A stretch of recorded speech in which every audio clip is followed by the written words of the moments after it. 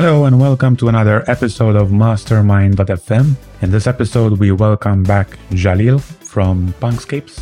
And in this episode, we're going to do a deeper dive on NFTs. So in the first round with Jalil, we spoke about Punkscapes and how NFTs work in a more generic way, maybe. And in this episode, we're going to dive deeper into some technical aspects of NFTs, like how to read a contract, how NFTs store data on the blockchain or in IPFS, and what is IPFS, what software is used in the creation of NFTs, and other things like ENS domains, which are very important both to the NFT crypto space in general and how they fit into Punkscapes. We talk about the potential for exploits, cheating, unfair advantages when a project is launched, and I think once you know some technical details, you're much more protected as an investor or trader or just someone who wants to participate in the NFT space for whatever reason you have. It's important to have some technical knowledge before you dive in. So this episode will give you just that knowledge that you need, and without going into deeper stuff like actual programming and the very technical things that would only interest those who are actually programming. So I hope you enjoy this episode with Jalil, and I thank him again for being so generous with his time and explaining to us all these interesting pieces of information. Hi Jalil, welcome again to Mastermind.fm round 2. The first episode was well received, so also driven by my interest in the technical part of NFTs and Punkscape. Is it Punkscape or Punkscapes? Because I always say scapes. Right. I don't even know myself, to be honest. The website is Punkscape, but yeah. if you talk about the entire collection, then we all say scapes. Yeah, Punkscapes. Awesome. Yeah. All right. So I guess this is going to be a deeper dive on the tech stuff that we mentioned in the last episode. So the first question I have, building on what we discussed last time, you have the idea for a project. Where do you start from? Assuming you have the skills, because if you don't, you might partner with someone else. But what are the essential ingredients for building an NFT project nowadays? When I started, I basically, by the way, thank you for having me on again. It was so much fun last time, and long time no hear. A few days later, awesome. It basically started with my friend Jack Butcher. We were chatting back and forth on Discord, and then just opened a design app, Figma, and started messing around with what this could look like. Yeah, just like 24 by 24 pixel background for punks. That was the first test that we dabbled with, and that's how it started. Yeah. So just playing with the art. Mm-hmm. For graphics, it's typical to use Figma. I do like coming from the UI design, web development kind of world, Figma is like a really cool tool to use, I think, especially when you want to show other people what you work on. So yeah, I use that a lot. But for the scapes, actually, like after the first few hours of messing around, I moved to an iPad because it's just much nicer to be able to use a pen and just draw the pixel art. And for that, there's this tool called Affinity Designer. It's basically like a Adobe Illustrator tool. It does vector and raster images. That's how I started creating the initial artwork for the Punkscapes. So did you just create all the graphics from scratch, or were you using some models and then you pixelize them or customize them? Yeah, I did try once to like pixelate a Mars landscape, and that just didn't work at all because you need a much more, like when you pixelate an image, you have lots of different colors and fades, etc. And it doesn't look like good pixel art. So what I did then, I took reference photos that I liked, and then I just drew them by hand and made them much more graphic than they would have been if I just pixelated an image. One funny technique though, so there's one trait, the tempo, and that one I actually that was the first time I tried to do it. I kind of messed it up, and then I took an actual reference photo and drew on top of it until I was happy with it. that actually worked quite well as well. So like tracing, basically tracing the thing, and then over time abstracting it more and more into like a proper pixel art thing. But that from a process perspective worked really well. All the other ones I had like the image on a second screen or something and just drew however I wanted. But for the tempo, I did it that way, and that helped a lot with the tempo. Awesome. I think we're off to a good start like that, like describing some generic software like Figma. I know everybody uses Figma. We use it as well for our software. And then maybe once, as we're going along, we take a bit of a dive into specific things for Punkscapes. So I think that's the line we could take here. Okay, graphics. And of course, a big part of the project is the apps. We had the hackathon for Rarity, and now you're building some other things to build on this initial idea of the scapes. So there's animations, there's the background creator, for the profiles. So tell us more about that. Yeah, the Punkscapes themselves, them being these tiny images, for me, there's more them having these metadata attributes and traits. They communicate an idea just as much as they are art themselves. And you can base new things on that idea. So for the animations, for example, those are really close to the actual Punkscapes. Maybe the soundscapes that our community member BXB is working on is constantly sharing updates as well in the Discord. You can basically, map these traits in the NFT to something entirely different in that case, be it music. And that's, I think, very interesting. Yeah, it doesn't really based on those traits, you can have something else and map them to them and create something entirely new.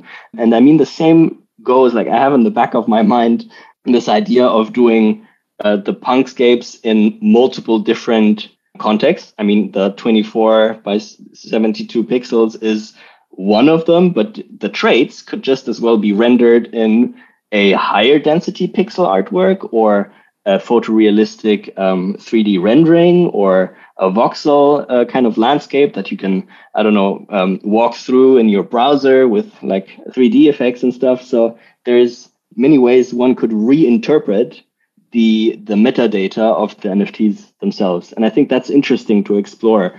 Most projects that I see in the space, basically they release the NFT and then they, half a year later, they release a second one and then a third one or whatever. And I kind of like the idea of building stuff based on and on top of the existing metadata and traits and reimagine the art in a way in different contexts. And in that sense, the initial art would always, in my mind, be the key to unlock all these different things. So for the music, for the animations, for a future higher fidelity thing, maybe they would all be tied together by the token metadata of the initial. I like the idea also because by building on something that's existing, you kind of involve the community much more, right? I can just go in at any time, look at the traits and think of an idea, start working on it. If you're just working on these new drops every 6 months that you mentioned, then it's kind of up to the founder and the team behind the project to come up with the next airdrop, basically. So I prefer this model. But I think we jumped a bit into the deep end. You keep mentioning the size of the Punkscapes. When somebody who's buying a scape right now, he just goes to OpenSea, there's this banner that he sees, and he might assume that's an image and that's what everything is. Explain what exactly creates that banner. What's behind the banner? There's the traits, and then how do we go from traits to that nice image that we see, and where is it stored, for example? Okay, maybe we can dive in on technical level a little bit. When you go on OpenSea, for example, just OpenSea is basically a front end to the blockchain, a way to display the data that is actually on chain or linked from chain. And so if you go to a Punkscape token, on the sidebar on the left, you will see a section called details or properties or something like that. If you open this, you will see all the traits and attributes of that particular Punkscape. And how OpenSea sees that, actually, let me pull one up. Give me a second. Yeah, I'm on it. And just for anyone listening, you have to search for Punkscapes with the plural Punkscapes on OpenSea. Yeah, there's a couple fake collections. Okay, so when we open, yes, on the left, we have the sidebar, description, properties, etc. If we open that up, these things like atmosphere, dusk, I see here right now, celestial, blue planet, etc. These things are defined by the token metadata.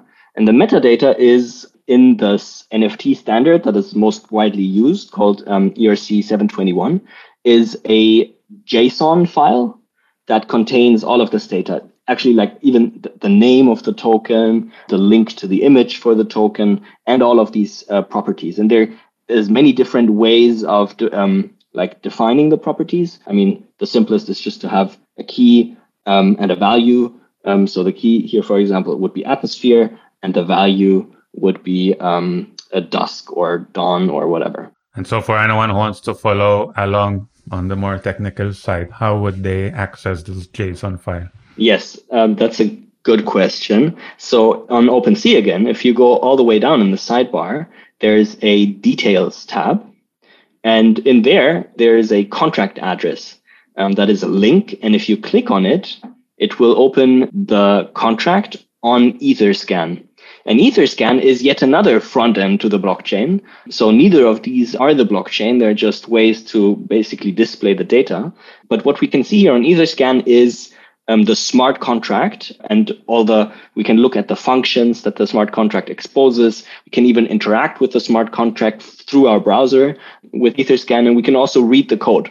Most interestingly for this now, though, if there's a tab called contract, and in there we have three different sections: code, read contract, and write contract. If you go to read contract, you can see all of the functions that the smart contract exposes. And in the ERC 721 NFT token standard, every one of these smart contracts has to implement a bunch of these methods.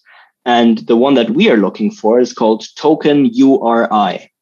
It's the second to last one for the Punkscapes. And if you click on that, you'll see an input, which is basically the token ID, and then a query button, so you can query one. So if I put 1 here, for example, and click query, this is now pulling this data from chain. So the smart contract generates a link that we see here now returned. And this link is hosting the metadata for this particular token. So if I put token ID 1, I get a long string. This is actually a hash of the entire collection data. And then /1/metadata.json. And if you look at the first few characters, IPFS : // that is the protocol that this link is using. So when you're browsing a website, you're using HTTPS, and this is another protocol. It's an open network called Interplanetary File Storage. And with a normal browser, you won't be able to look at it, but there's multiple gateways, we call them, that you can use to look at this data. So for this particular one, and maybe we can add these links in the show notes, you have to basically copy the string. And the one gateway that many people use is basically called IPFS.io / and now you have to define the IPFS version. Basically, you just say IPFS, and then again / and then you paste in this hash /token ID /metadata.json. And if you open that up, you will see the JSON file, which, for example, OpenSea pulls and uses to display these properties that we saw on OpenSea for this particular token. So I don't know, were you able to follow this? I managed, yeah, I was able. So for anyone listening, it's IPFS.io /IPFS, and then basically, you take the URL we found on OpenSea, and anything you copy paste everything that comes with after the IPFS : // right? Yeah, correct. Not from OpenSea, from Etherscan. From Etherscan, yeah. So what is interesting about this is basically a folder structure that we have right here. So if you remove the / metadata.json from the end, to say this content hash /1, you will see the folder for this particular token. For the token 1, you will see a metadata.json file, which we just looked at, and you'll also see an image.png. If you click on that image, that's the image for the Punkscape that also OpenSea pulls and displays. Should we talk a little bit about this IPFS thing? Because it's like one of the most common and central ways for NFT projects to host. Right. So what's really interesting about our normal file system on our PCs, they're just basically nested trees of files, right? And we identify a file by their location in the tree structure. So any file would be located somewhere in our file system, and we identify it by their path, basically.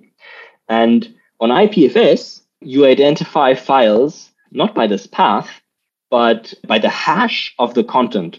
So they use a hashing function. I think they use SHA-256, which takes any kind of input and returns a fixed length string, alphanumeric string jumbled together, that identifies this particular file. Basically, you can do that to any file. So now you don't identify files by their path, you identify them by their content.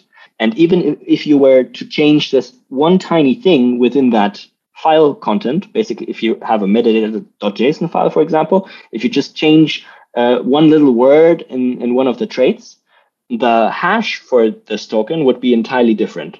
And the main hash that we see here in our link is the hash of the entire collection of all 10,000 images and metadata files together. And so even in this entire 10,000 item set, if we were to change only one little character, this hash that we use to identify the collection would be completely different and unrecognizable. And this is what makes IPFS unique. Every file and every folder we can identify with these hashes, and we can be sure, if we know the hash to a file, that it hasn't been tampered with. It must always stay the same, because if we were to change the content of the file, then the hash would be different. So just to take an example, makes a lot of sense. To take an example, that's a question I asked a couple of days ago, which you replied to. In another project, the founder decided to change the metadata for the images, just to change the rankings. So in that case, if I'm understanding correctly, the hash would also change at that point. Yes, that's correct. If we go back a little bit again, maybe to the CryptoPunk example, they existed before IPFS existed, I think. I'm actually not 100% sure, but they didn't even have the concept of linking out to individual token IDs in their contract. The ERC 721 token standard that everybody uses now is based on the CryptoPunk smart contract that Larva Labs created, but it functions a little bit differently. They improved the standard, but it was like the idea was based on that one. Anyway, what they did to secure the trust in the Punk images never changing is they added a hash of so there's an image file that contains 100 times 100 punks, the 10,000 punks, and they included a hash of that image in the smart contract. So why not just include the entire image? Storage on chain is very, very expensive, so you can't just save an entire image on chain. But the beauty about hashes is, as I mentioned, it's a fixed algorithm that you can use and you run any kind of data through it. If you put the same data in, it will always produce the same hash. So people can download the Punk's image and check the hash of the Punk image if they run it through a hashing function, and they can verify that the Punk image that they have is exactly the same one that Larva Labs put in the smart contract when the smart contract was deployed in 2017 or whatever. And that's how basically trustlessly anybody can verify that, yes, indeed, they do have the right image file. And basically, this is the same technique that we now use in a little bit more sophisticated way. I think Larva Labs just hosted the image file on GitHub or something, and everybody can download it from there. And this IPFS network is really like an open network. Anybody can participate in it and spin up a server that also serves these files. And so anybody who's, for example, if you buy an NFT, it's good practice to find the IPFS collection of your NFT and pin it. You can pay services. One very common one is Pinata, pinata.cloud, actually. And you can create an account, and I think the first gigabyte or something like that is even on them. So it doesn't even cost anything to start with.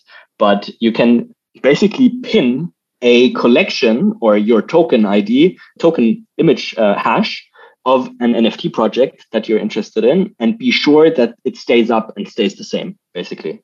So this is something that the founder would do, or each individual holder? I mean, the founder can do it, but if the founder decided to remove the file from so that is important to understand. With IPFS, it's not like on chain, for example, you add something, you can never remove it.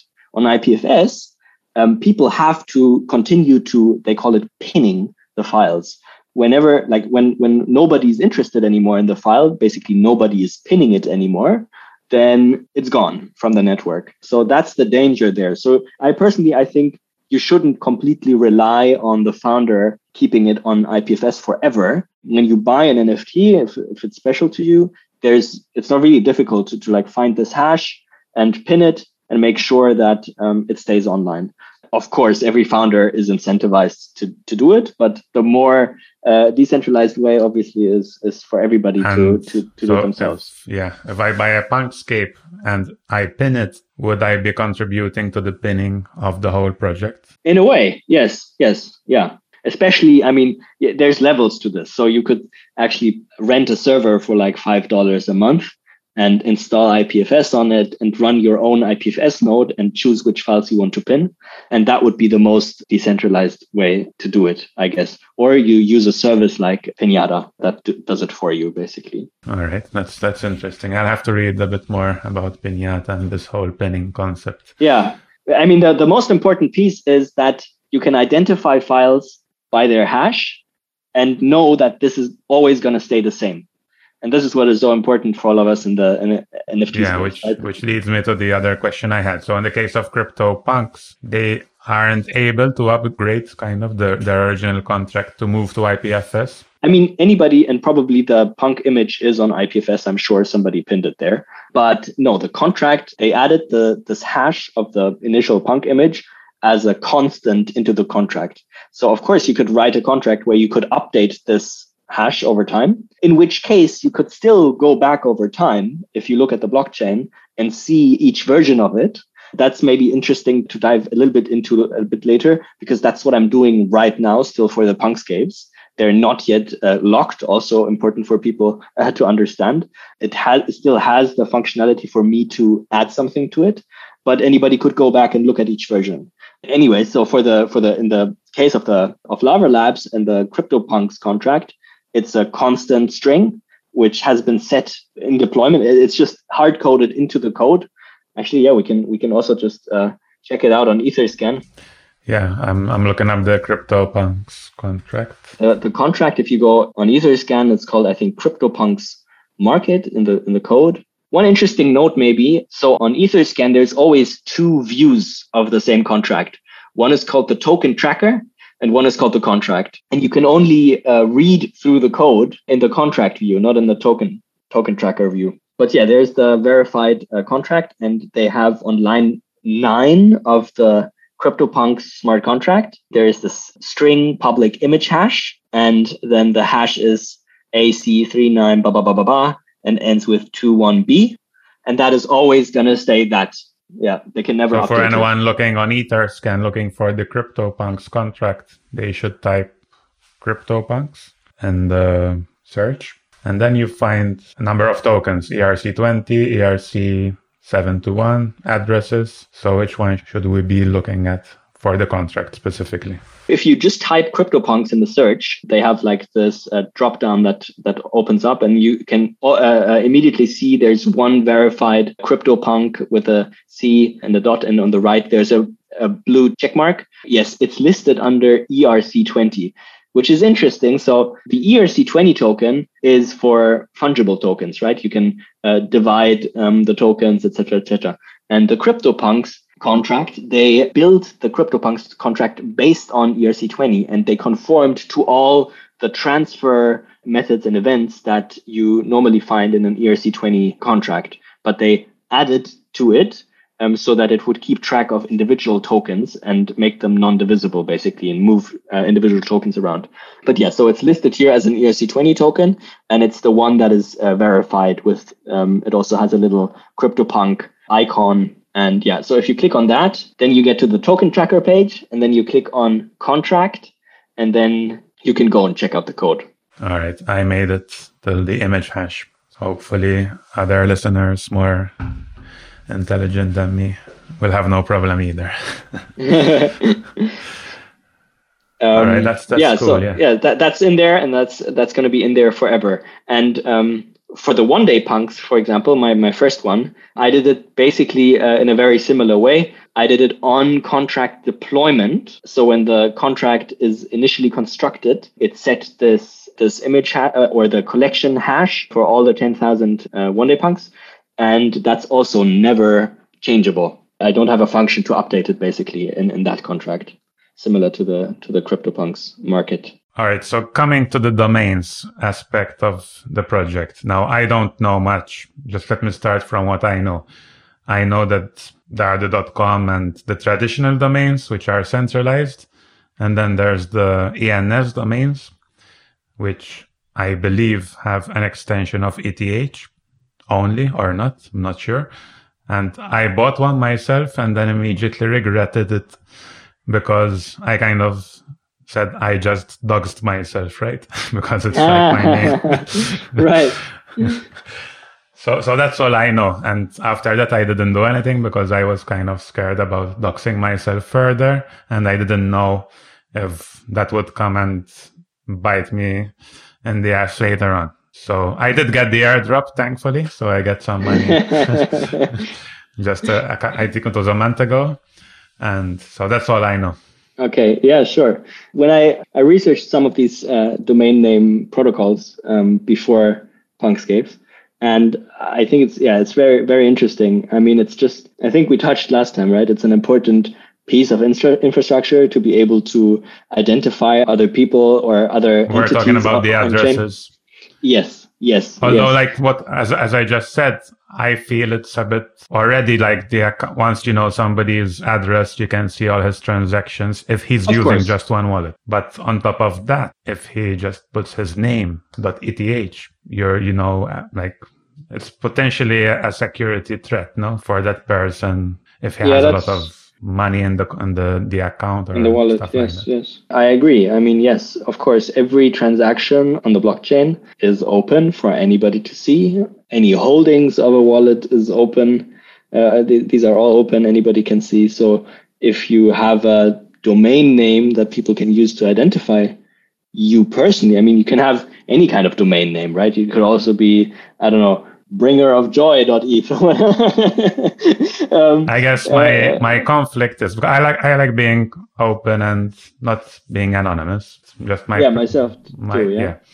So when you do that and then you're attaching the financial aspect to it, so that gives, I don't actually mind people seeing what I own and the transactions I'm doing, but it exposes further risks, say for my family, which I don't want to assume, like, because I cannot really go back from that. Once it's out there, that's it. I completely agree. And for me too, that was a weird feeling, to be honest. With on the other hand, if everybody does it, then kind of we're all unsafe then.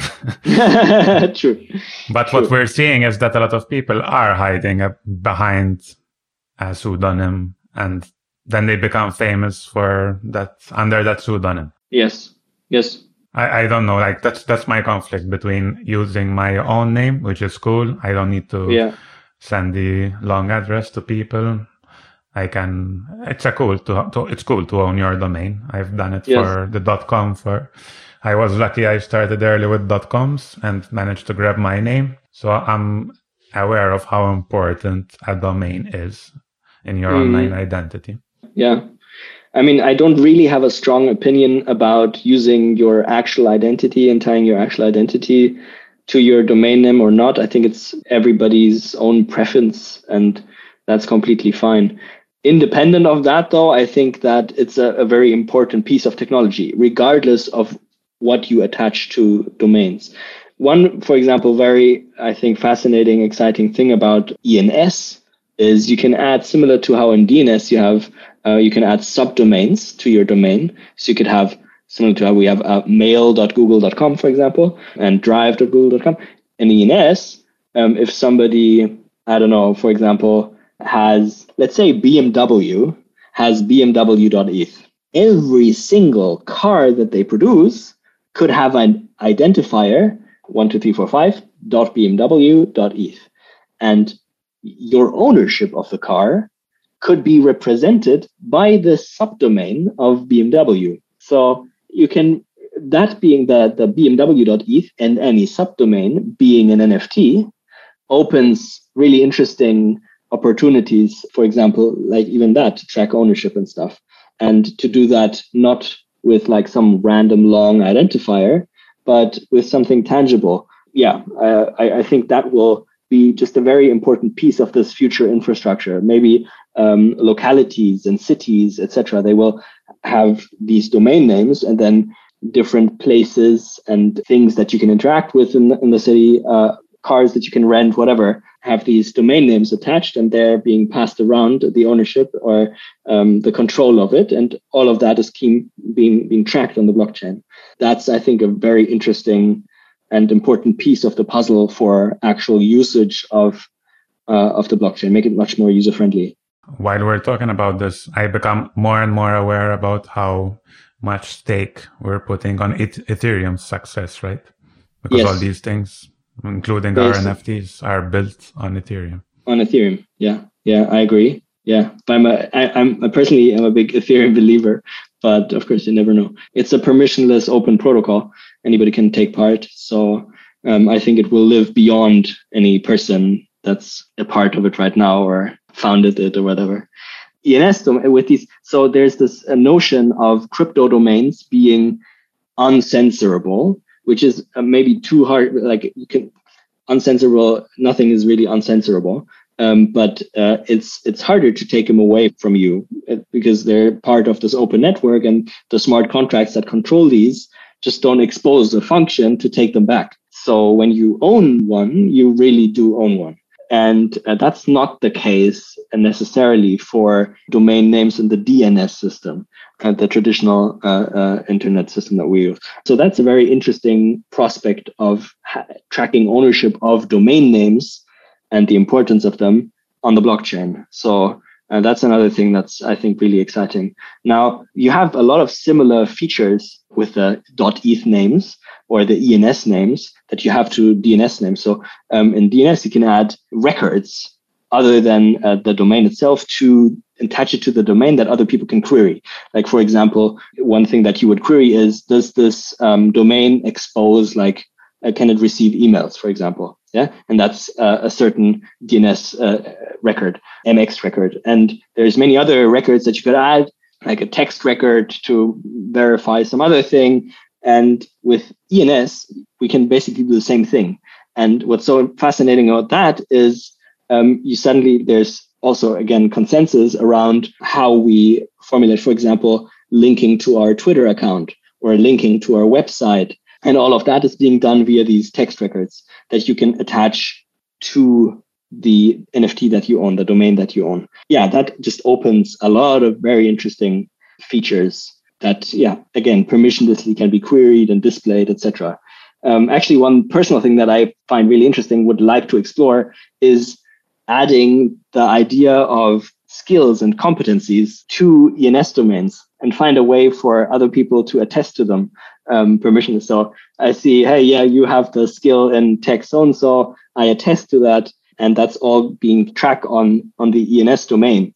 And that then forms like your decentralized kind of LinkedIn skills profile sort of thing. Those things I think are super interesting. And these are harder to take away, harder to censor. You own them. And so how has all this thinking been implemented in Punkscapes? I mean, the Punkscapes being the sort of banner profile picture for punks initially, and now many others use it as well. The idea was to integrate ENS domains of the people that buy the Punkscapes to fill out an entire profile. So if somebody has an .eth domain, ENS domain. Actually, like one quick note about that. ENS supports importing DNS names. So the normal IP system, domain name system that we use in the internet, DNS, you can import those domains, prove ownership of them, import them to the ENS network, and then manage them just like any other .eth name. So you can add text records, etc. So you can set it up in a way, for example, if I owned, let's say, Jalil.com, which I don't, but if I did, I could import it to ENS and have people like send me Bitcoin to my Bitcoin address via ENS, which is very cool, I think. So it kind of ties these projects together in a way, or makes them compatible. And that's like, if you compare ENS to other crypto domain protocols, most of them, or the ones that I checked out, are not compatible with DNS in a way that ENS is and tries to be. And I think that's a crucial piece of the puzzle to make these go mainstream down the road. And just how ENS in their communication and in their text, how they have set it up in regards to integration with DNS, I think is very key, and they handled it extremely well. Back to the Punkscapes and the CryptoPunks. So I can check when somebody buys a Punkscape, do they own a CryptoPunk? And I can check, do they own a .eth domain? And when they do, I tie all of these together on the Punkscape website to, without ever asking them, stick together a profile that is their CryptoPunk, their .eth domain, and their Punkscape, if they have multiple. And what's so cool about that, in the ENS system, you can add your Twitter handle, you can add your email address, you can add your website, etc., to your .eth domain. And suddenly, without anybody having to fill in like their Twitter handle on the Punkscape website, I can just display all of this data permissionlessly from the blockchain. And it kind of underlines the idea of the Web3 identity being in such stark contrast to the Web 2 identity, where you have the Instagram silo and then the Twitter silo and the Facebook silo. And in every platform, you basically have to fill out your profile. In the Web 3 world, you have your ENS profile and all the data that you want to have, your avatar, your header image, et cetera, and then you log into the different websites and they can all just pull it and fill out your profile and it's there. Or even create a profile for you and you've never visited the website before. So there's I have a profile for every single CryptoPunk, and there's 10,000 CryptoPunks. And most of them have never visited Punkscapes. But if they own an ENS domain and own a CryptoPunk, they get a profile on Punkscapes automatically. And I think that's just really cool and highlights like the possibilities with these domain names. Yeah, wow, that's really amazing. I wasn't aware of the possibilities there. If there's something about this project apart from the community, it's about how much it can teach us, but also like, to me, it's all these rabbit holes that once I learn about, you're doing a lot of stuff that kind of leads me to learn further. And this is what I love about this project, that every time I visit the Discord or see a new feature, I want to learn, and it opens my eyes to something else in crypto, which is really awesome. Thank you. Lovely. Yeah. All right. I hope there's a couple more things that, like for example, we have an on-chain marketplace that we don't have an interface yet for it, but eventually you'll be able to trade them without OpenSea at all, right? On the smart contract. Similar to the CryptoPunks? Yes, very inspired by it. So I think that's just really cool, and more projects should do it. And that will be an entirely different rabbit hole like to go into as well. Yeah, so. And lovely. That would skip the fees, secondary fees? So the secondary fees that OpenSea takes. And the stuff that we have for the community vault and the project itself, that's still in there on that contract as well. By the way, when I transfer one-to-one from MetaMask to MetaMask to another wallet, that doesn't take any... Just transfer the token. Yeah. Like if I donate it to someone or sell it. Yeah, no. Even, I don't want to make it too long again. Actually, I don't know of a single NFT that enforces secondary sale fees, because if you wanted to enforce it, you'd have to do it on the token transfer. But to enforce a fee on token transfer, is crazy, because what happens if you, I don't know, move your funds to a new wallet because your old one maybe got compromised and you want to be sure, or you want to gift it to your children or whatever, then you wouldn't incur secondary sale fees on that. So every NFT, it's free to transfer. And a sale is also just a transfer. On the OpenSea storefront smart contract, when you want to trade your NFT on OpenSea, the first thing that you have to do for the collection is approve the token. And that's something that many people get confused about at the first time. I remember my first time, I was also confused. Like, well, I have to pay $150 just to be able to then trade this. That's ridiculous. But yes, so you have to approve the contract, the smart contract. That's actually something that the token smart contract implements. So nobody can manage your token other than you. But when you approve another address, be it a smart contract or another private address, that they can move it around, then they can do it for you.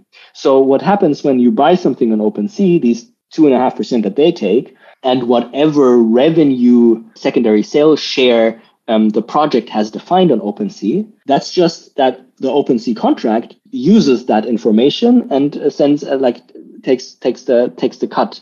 But one could create another storefront basically and contract that trades these assets that you could approve transferring. They could just ignore your setting of, hey, I want the revenue share to be 2%, 5%, 10%, 15%, whatever.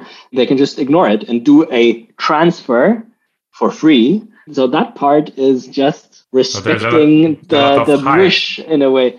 It's not enforced. Right. Yeah. Yeah. Around royalties in perpetuity, there's a lot of hype about that being one of the key wins of NFTs in general. Yes, and it's just something that is respected by every platform. But you could create a platform that doesn't respect it and just does it for free. So that's definitely possible. So, for example, those swap platforms where people can swap tokens. Nifty. I don't know what was the name. I think I once had one that's pseudo swap. That's is it one that? Of them, yeah. There's another one which I think is more famous from what I've seen in the Discord groups, when people start making the offers within Discord and then they accept the trade. They use this, I don't know if it's Nifty Trader, I don't know. So in that case, I guess there's no secondary. Yeah, I've never tried it, but good point. Yeah, that's probably the case. Yeah. Definitely if you don't trade ETH. So you can fractionalize the other side. Good point. Right. So it's just a consensus. Yeah. Mm-hmm. Cool.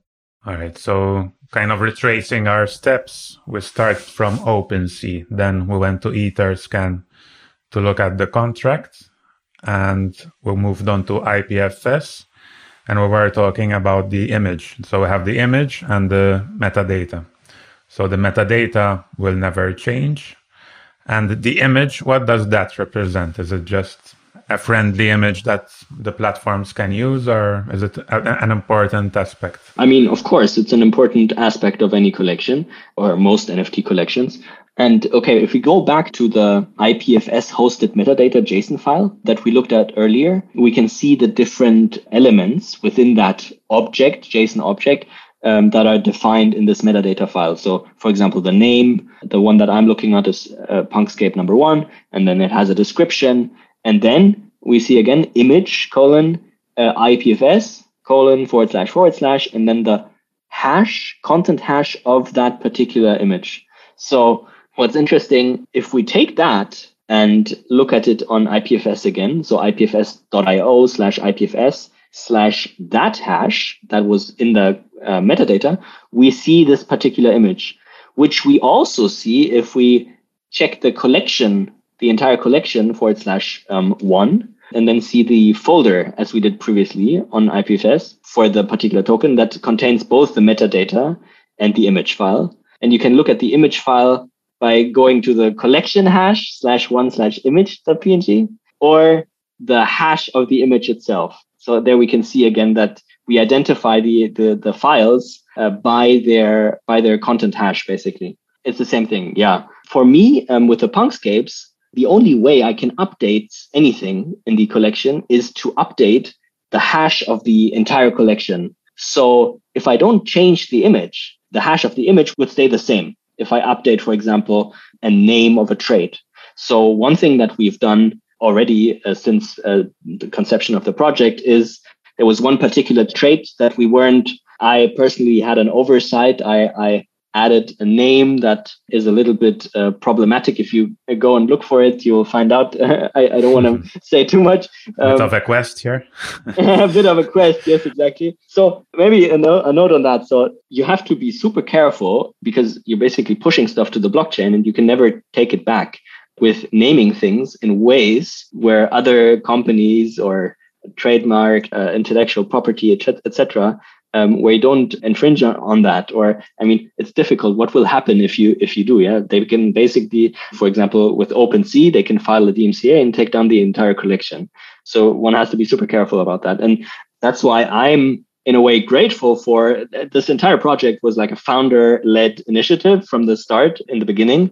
And all the people that were buying into it basically trusted me with this. So I felt comfortable in the beginning not to freeze and make immutable the token metadata. 90, most projects don't have frozen metadata, which is most often, and I might be a little bit of a hypocrite in this regard. I think most often it's not done in a very clean manner, and they can even change the data for the tokens without touching the blockchain at all, which is kind of crazy if you think about it. So they host all the data not on IPFS, where everything is identified by hash. They just host it on their personal server or even just like Google Cloud or whatever, and they can change it there whenever they want to, which is really problematic for multiple reasons. Maybe we can dive into what that means. For example, a question leading onto that.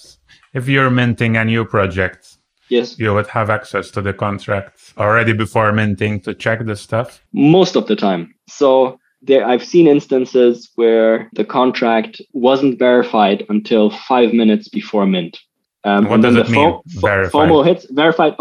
So when you deploy a smart contract on the blockchain, it's all jumbled up. You can't see because it's compiled to like bytecode that is executed by the nodes. And the only way, like Etherscan has a service, you provide Etherscan, the site that we just looked at, as the developer, provided with the exact data that you deployed the smart contract with, and then they can reconstruct and verify that, and you provide them the source code for your contract, and then they reconstruct and verify that, yes, indeed, it compiles to the same bytecode. And then they say, okay, it's a verified contract code, and they show the code on the website.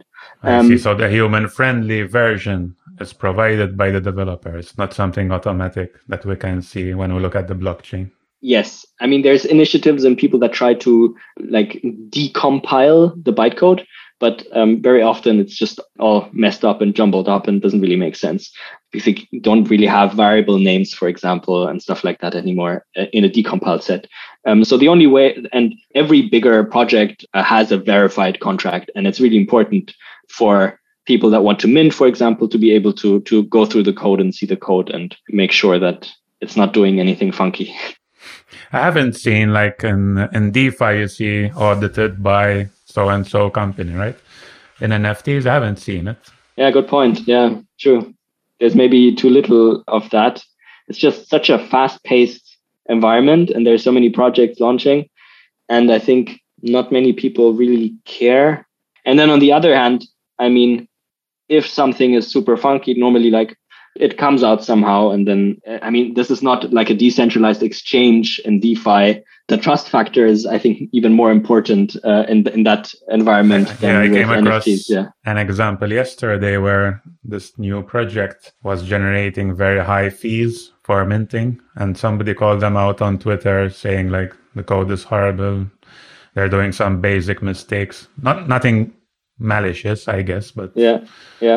I've seen that a couple of times too. Yeah, for example, assigning the token IDs initially to when you mint. For example, the token randomization aspects. More and more collections want to do it because it removes a layer of trust. Many projects mess that step up and have some weird looping mechanisms that when they test it, they only ever mint, like they have a collection of 10,000 items and maybe they mint in their tests, they mint 20 or 30 or something. So they never get to experience the problem when their code just goes through the entire set and tries to find empty slots just by looping over the token IDs. I've seen a project that basically did that. So coming closer to the remaining, 1,000 tokens, it gets really, really difficult to find and very gas intensive and expensive to find free token IDs to give to users. So yeah, So this number, like we were looking at the token ID number 1. Would you have assigned this image to ID number 1 beforehand? Algorithm that generated them just assigned the token ID. Yeah. You would have seen it before you launch. Yes, of course. Before I launch, I can look at all the metadata files and image files and double check, whether I like it or not. And as a developer, if you have all these files, you have 10,000 metadata files, JSON files, and 10,000 images. Of course, you can go and rearrange things, right?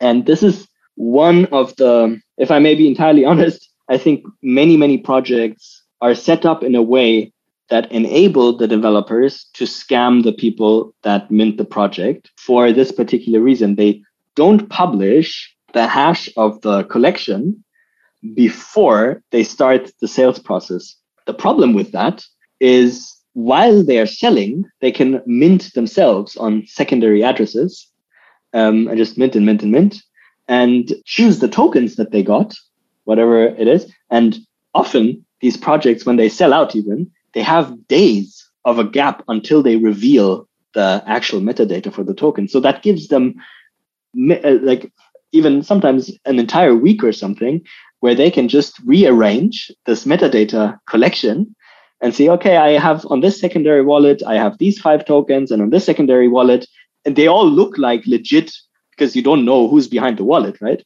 They don't look like legit, like scammers. They look like normal, hey, I'm new to NFTs and this is the first time I'm buying kind of thing. And they just rearrange their collection to give the rare tokens to themselves. And this, I think, is very, very problematic. And that's something that I really tried with my smart contracts to make sure that nobody could accuse me basically of that on the code level. If they go through the code, then anybody would agree that I couldn't have done that. Yeah, so if you don't publish the hash of the entire collection before you start the sale, then you're basically prone to this exploit. So are we saying that any project that has a reveal that happens later susceptible to this exploit? And no, any project that can't prove that they didn't mess with the token IDs and metadata assignment. So it's complex and there's no really perfect solution. When you publish the metadata up front before this the sellout, then people can come and in various ways try to snipe the rare token IDs. So when they know which token ID is rare, then there's various ways, even with token randomization and stuff, there's various ways that people can go and try to, while minting, hit these rare tokens. So the most famous instance of that is actually also by the creators of the CryptoPunks when they launched a second project called the Meebits, and somebody got access to the entire collection of metadata files and wrote a little script to find the rare token IDs, and then wrote a custom smart contract that would mint a Meebit and then cancel the transaction while the transaction is still being computed in memory pool, we call it. It's not yet in a block. It's still being evaluated, basically. And when they see, oh, it's not minting the token that I actually want, I re-roll, basically, and do it again. And with that, I think they spent, $20,000 in gas fees to get like 3 or something rare tokens. And then instantly they were able to sell it for like $1 million or $800,000 or something. So, that kind of stuff only works with really valuable collections, but it still proves the point. If you publish the token metadata beforehand, then you're prone to these kinds of exploits. So I think the best way to go about it is to publish only the hash of the entire metadata collection before the sale. And then you do the entire sale. And then afterwards, and this is still, so during this entire time, every minter is trusting the developer to actually eventually publish the corresponding hash to this corresponding file to this metadata hash. But when they do afterwards, then they have a clean slate and basically have proven, yes, I didn't change anything. So in the case of the Punkscapes, on deployment of the smart contract, I put the hash of a provenance file that has all tokens in it and their metadata assignment and the token ID. And if you go through the code, there's no way that I could have changed that. And that has been in it since, the project was deployed before the sale started. And now anybody can go back and check their NFTs and go to the provenance file and look at the metadata there and make sure that they match up and are the same. And then, so with that, I have proven that I didn't rearrange the tokens. And that was, for example, the one very well-known project was the Mechaverse, right?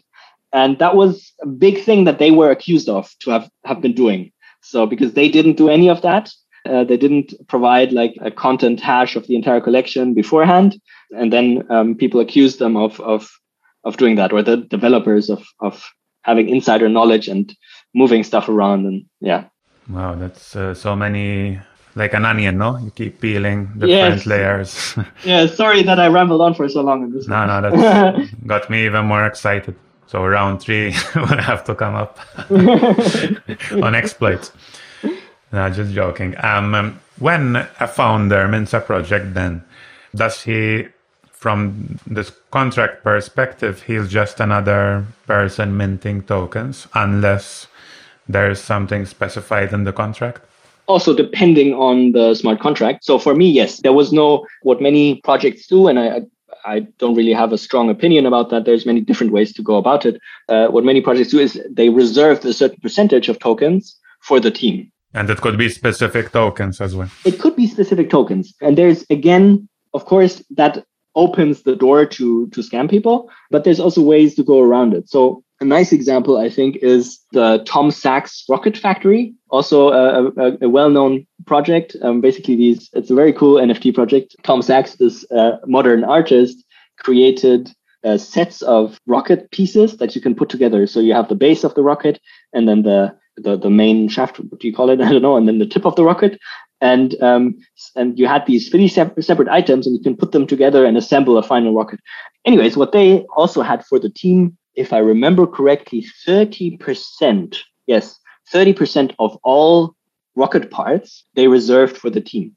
And what they said beforehand is that the tokens that they reserved for themselves have the exact same rarity distribution within them as all the other tokens that are available to the public. And you can go and prove that on chain that they didn't lie and that that's actually the case.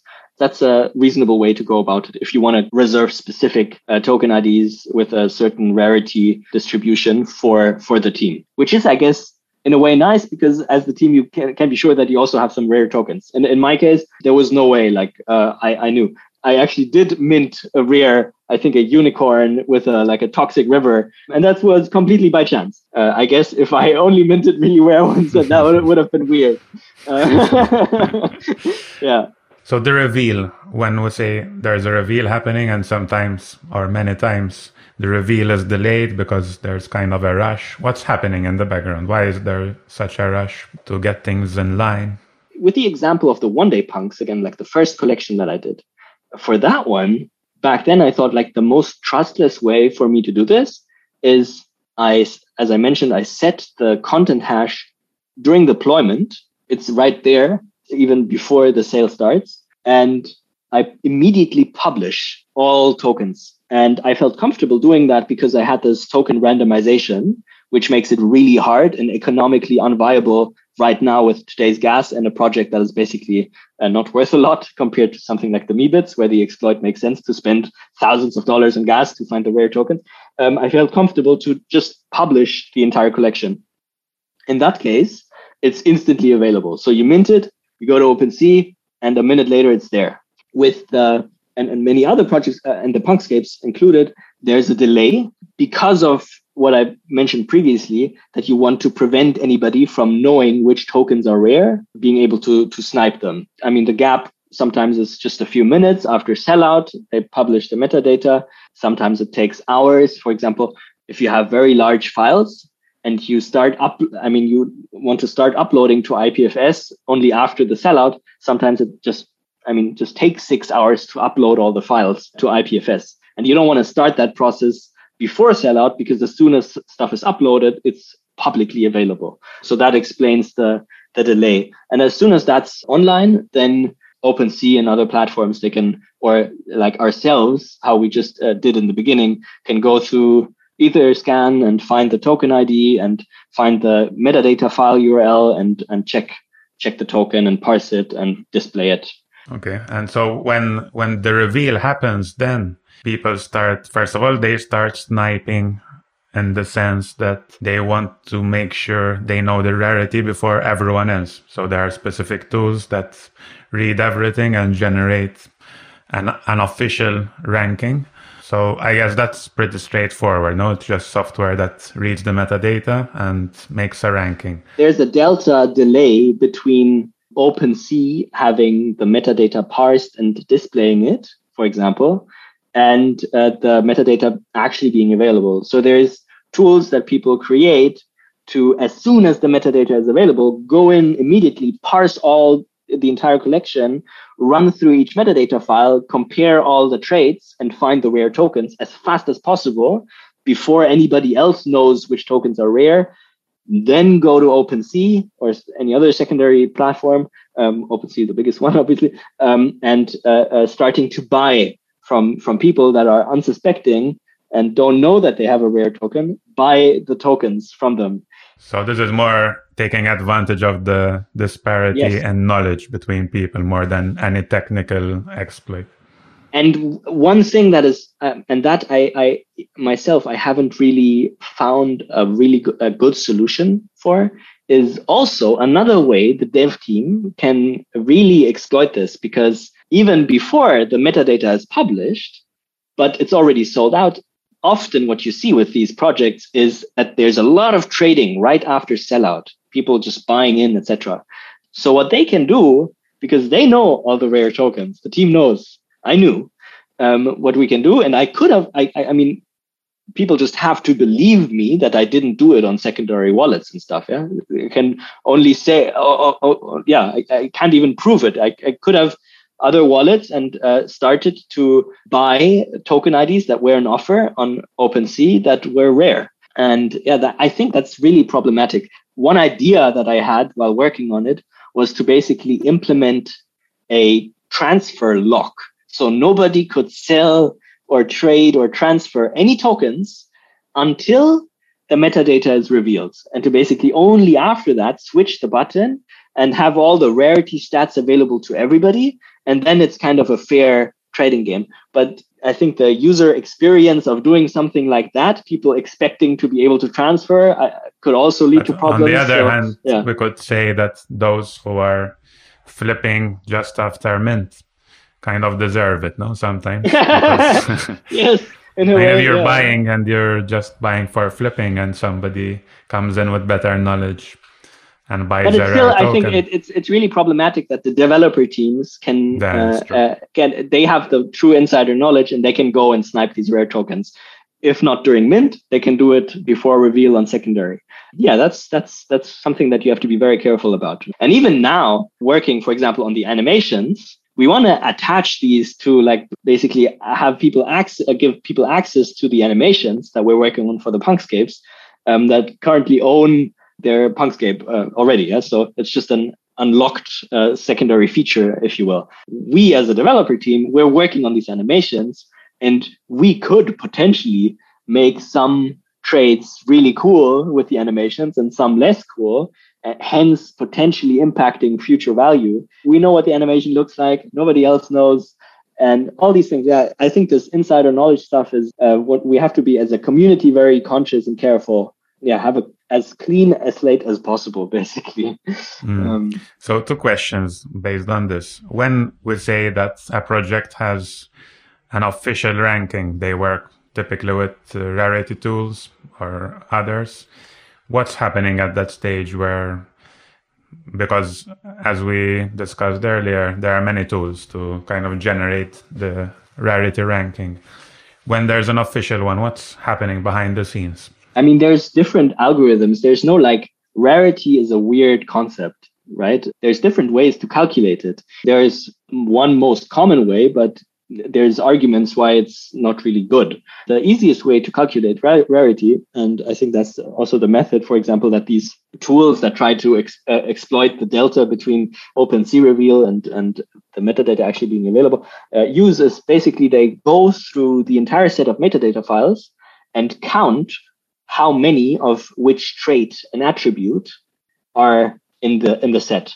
So they know, okay, if you go through the Punkscapes, there's only 200 Cybertrucks, but there is every token has an atmosphere, for example, right? Or there's 1,500 cities, but only 50 block trees, for example. So you can find out which ones are more seldom. And then especially you multiply the rarities of all the attributes within your NFT. So there's multiple traits and you put them together. And that defines the sort of the rarity of that particular token. And then there's ways to like normalize and improve the statistic. But improving the statistic is weird. There's different ways to calculate it. So based on what you just said, my understanding is that that's the main method. And then there's the two main options are trait normalization and trait count, which you can switch on or off for most projects. And that's also a prediction game to predict what the eventual official ranking will use there. So what is this? The trait count, trait normalization? So the actual, the trait count is basically what I just said. We have 50 block trees out of 1,000. So you can calculate a score there, which is 50 of 1,000 is much rarer, higher score multiplied by I have the actual formula lying around somewhere, but so the less items you have in the entire set, the rarer it is. And then you take all these scores for every item, you multiply them. Trait normalization takes into account how many of the trait type are available and puts that into the calculation as well. So in the set Punkscapes, for example, it has every single token has an atmosphere, but not every single token has a tree. And it takes that into account when calculating the rarity and makes the trees in that sense less significant compared to other. So if you don't do the trait normalization, you'll have the rarest, I think, trait group in the Punkscape set is animals. And if you don't do normalization, then all the animals are very rare by definition. And if you do trait normalization, it spreads that out more equally and looks at how normalizes that across the entire set of traits. Okay, so rarity has nothing to do really with what goes on the blockchain. It's just an interpretation of the metadata. There's an interpretation of them. I mean, if you have all the data on chain, which is also, we haven't discussed that, but that's also possible. You store the entire metadata right on chain and generate this JSON blob basically on chain. There's projects that do that. Then you have it directly on chain, but in most cases it's not. And so with rarity, I think I actually put a few little tidbits in the set that basically destroy the notion of rarity, at least in how it's normally being calculated, which is some trees, for example, they're the same trees, but some of them have autumn leaves basically, and some are green. It's the same tree, but at different times. Or the cars sometimes point this way or that way, or houses have the lights switched on or off. Or there's a tree that sometimes it has fruit and sometimes it doesn't. So that basically, because it's only part of the image, it's not part of the metadata traits. So all the rarity tools, they don't see it. That alone basically destroys for the Punkscapes the notion of rarity and makes it much more about what do I identify with and what do I like, or it creates this little game for people to find these hidden traits. In the beginning, I remember that was a thing that people got really excited about to find these. Oh, wow, there's a tree that has apples. Let's find all the apple trees. But nobody saw them in the rarity tools, basically. Yeah, I've seen other projects do that nowadays. Nowadays, as if this happened a long time ago. Yeah, sure.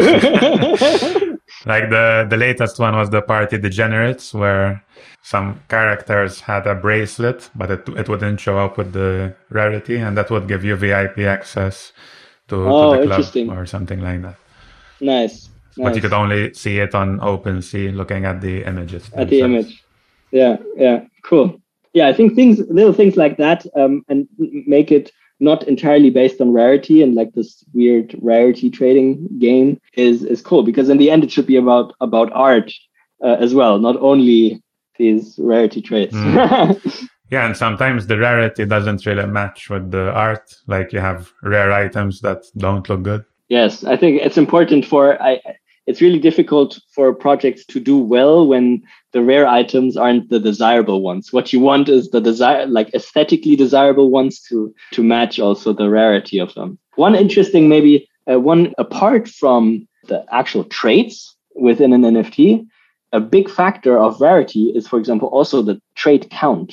So with the Punkscapes, there is like 11, I think, scapes that only have 2 traits.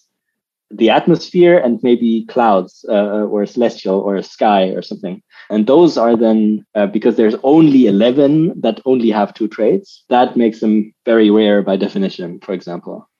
So that's something that you would have defined beforehand? Yes. Yeah. And what does that actually mean? If you see the image, how are the rest of the features and the image created then, if they're not in the traits? Oh, you mean with the alterations that are not in the metadata? You said there are some scapes that only have 2 traits. How does the image get generated? Because usually you can look at the traits and kind of know what to expect in the image. Yeah. So it's the same thing. It's the same process basically. So for all of so every scape has an atmosphere, for example, and that's the main, like the background color and gradient. And then, for example, I have this trait type called sky, which is basically different kinds of stripes that go across the scape. And then in the metadata, it would just have these 2 types. So atmosphere, dark night, sky, red stripes, for example. And then those 2 together would define also the image. So the image would be this dark night with the red stripes. So that could or could not contain a police car, for example? Yes. Even if it doesn't contain any rare traits per se, it's still a very rare item because it only contains so few because items. Of its uniqueness then. Yeah. It's very unique in that way. Yeah. Interesting. And I read early on in the project that there was talk about kind of pushing the ERC-721 protocol to kind of expand on it. I don't know what it was exactly about. I also know that there's a date assigned to each scape. So maybe we can talk about these 2 things. Sure. So the date was actually a wonderful idea while I was working on the scapes by a community member. So in the time between when I launched the Punkscapes and the One Day Punks and then and working on the Punkscapes, we already had the community going, and I was discussing progress with people, etc. And one community member in particular was very active at the time, and he's also part of the core team. Hearsay, a very cool guy. He's he's a lawyer. And he's doing all kinds of, he's a very well-known, he has deep knowledge in crypto law, etc.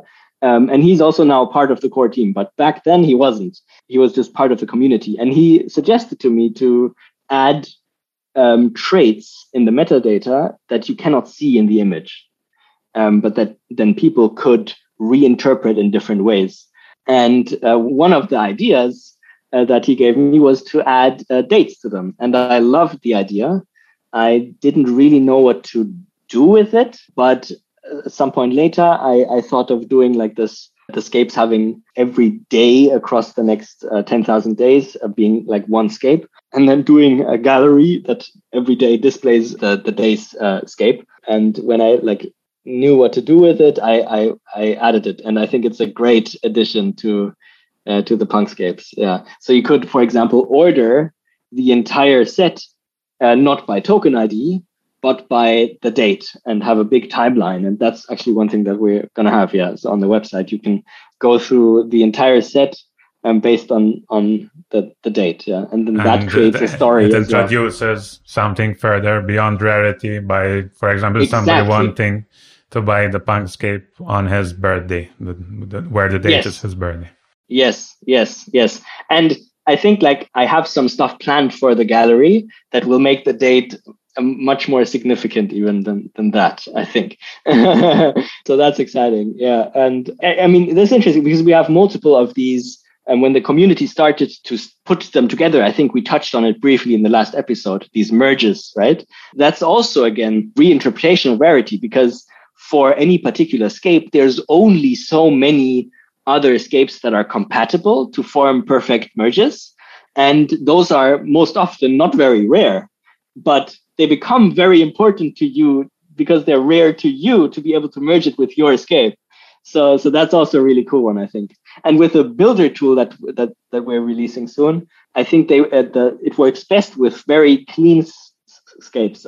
So just a mountain scene, for example, with nothing on it. And then you can add all your cryptodes and vampires and whatever yourself.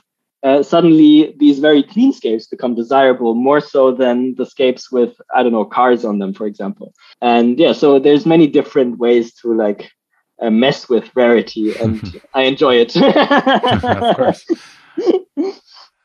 What the pushing the protocol part, was it related to the date or was it something pushing else? The protocol? That was, I think, related to compatibility across projects.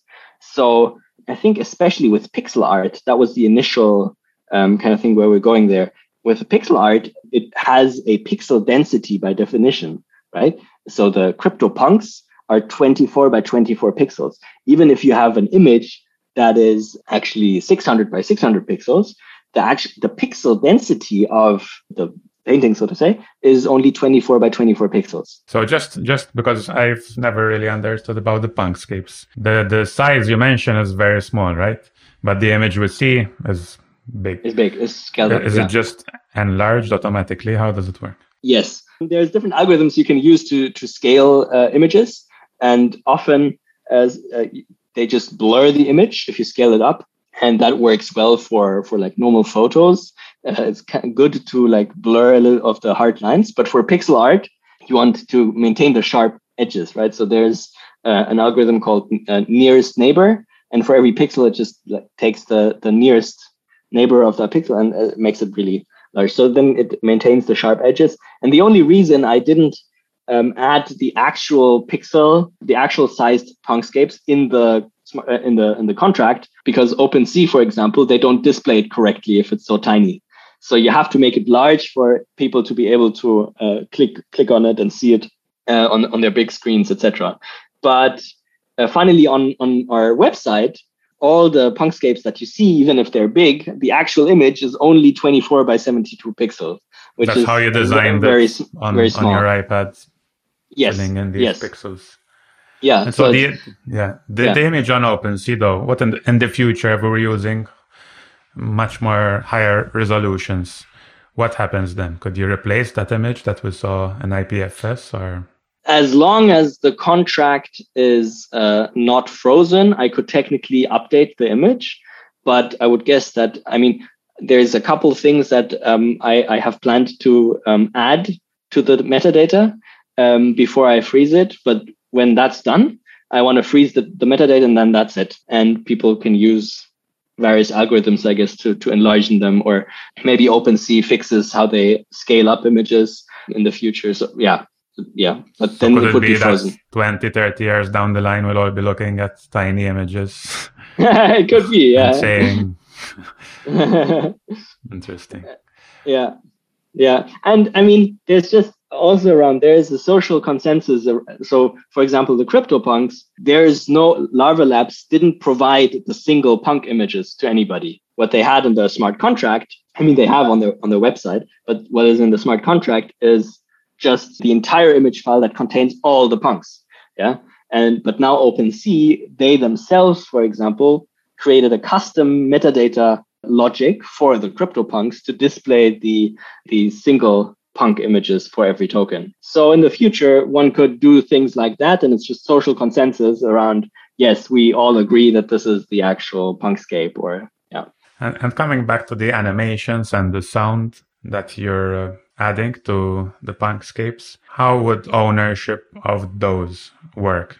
Would it be an airdrop? Would it be just something on the website itself? Yeah, I think with these things, it would be not very smart to do an airdrop of a separate token, because what happens is you have a Punkscape and an animation that is the Punkscape animated. It doesn't make sense for that to be separate tokens that you can sell the animation to another person or transfer it to another person, and then those two are separated. That doesn't make sense. So, and that's also true, I think, for a little bit less so, but also for the sound. They're all based on exactly the Punkscape traits, and they're reusing the sound for every trait attribute for every other Punkscape that has this particular trait. So I think for these items, it's unreasonable to release them as another NFT, especially in the context of how much the gas is and so on and so forth also. So no, I'm not planning to do these as airdrops. There's basically just unlockable content for people to, when they own the Punkscape, they also have access to these other things. My current thinking is there's these different elements that you can add in the token metadata besides the image. And one is, in fact, animation URL that you can use to display an animation for the token. So that's just an addition to the token metadata. It's not changing the image. It's not removing anything from the token. It's just additional. So I think that's a really good way to go about it and unlock that basically for people to enjoy. If they want to, they can also just ignore it. Yeah, no, I like the idea of not just being dependent on OpenSea for everything, right? Just being more participative in the Discord to create stuff, and then going to the project's website to create the banners, to fetch your animations.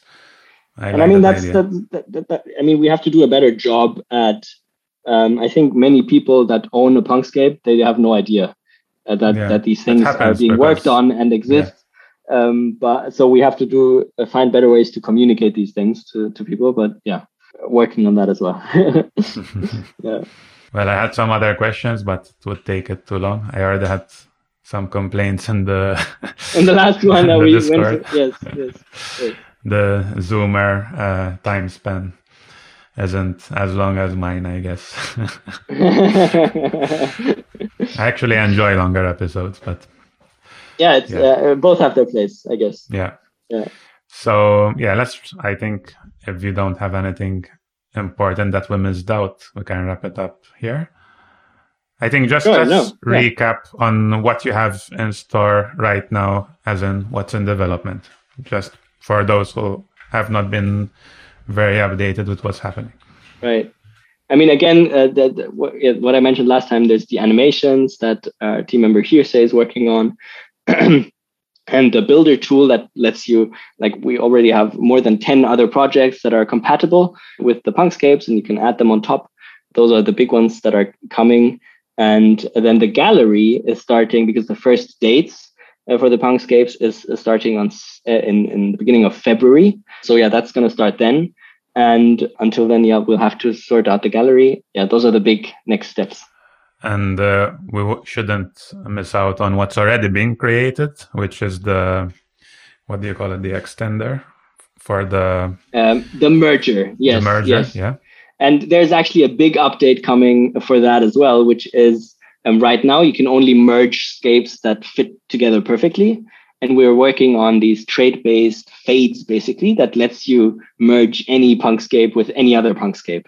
And I think that's going to really elevate the storytelling capability. So you can have, for example, scape that's on Earth, a mountain scape, and merge it with a crater scape on Mars, and they will flow into each other, and it will look like a terraformed Mars, for example. So awesome. I think that'll be cool. Yeah, it's so interesting. One thing I love about NFTs is how deep you can go. Even just picking any random project, you get all these ideas of what you could do. Children's coloring books, stories, expeditions. Yeah, wonderful. Yeah, there's really nice. So many things to explore. Yes, 100%. Cool. Thank you again for having me. Yeah, thanks to you. You don't really have to thank me today. I didn't do much. Okay. Thanks. Take care. Thanks, See you soon. Yeah, see you. All the best. All right, so that's a wrap with Jalil. I hope this episode was as interesting for you as it was for me. I think, as I said in the beginning, that this is very important for all investors, traders, anyone involved with NFTs. You need to know some basic technical things in order not to get rugged, not to get hacked, not to get scammed, and also to make the right choices when buying. As we know, the space is really built, at the moment at least, on speculation. So the prices can be all over the place. There's lots of scams happening. Value is very, very relative. So you need to really make sure that you know what you're doing instead of just FOMOing into the next project without doing your due diligence. And I think knowing these basic technical things that we discussed with Jalil today can help you out. So hope you enjoyed the episode. You can always leave feedback for me. podcast@mastermind.fm is the email. And you can also reach out on Twitter, at mastermind.fm. And yeah, that's all from me today. Hope you have a great week and we'll be back next week.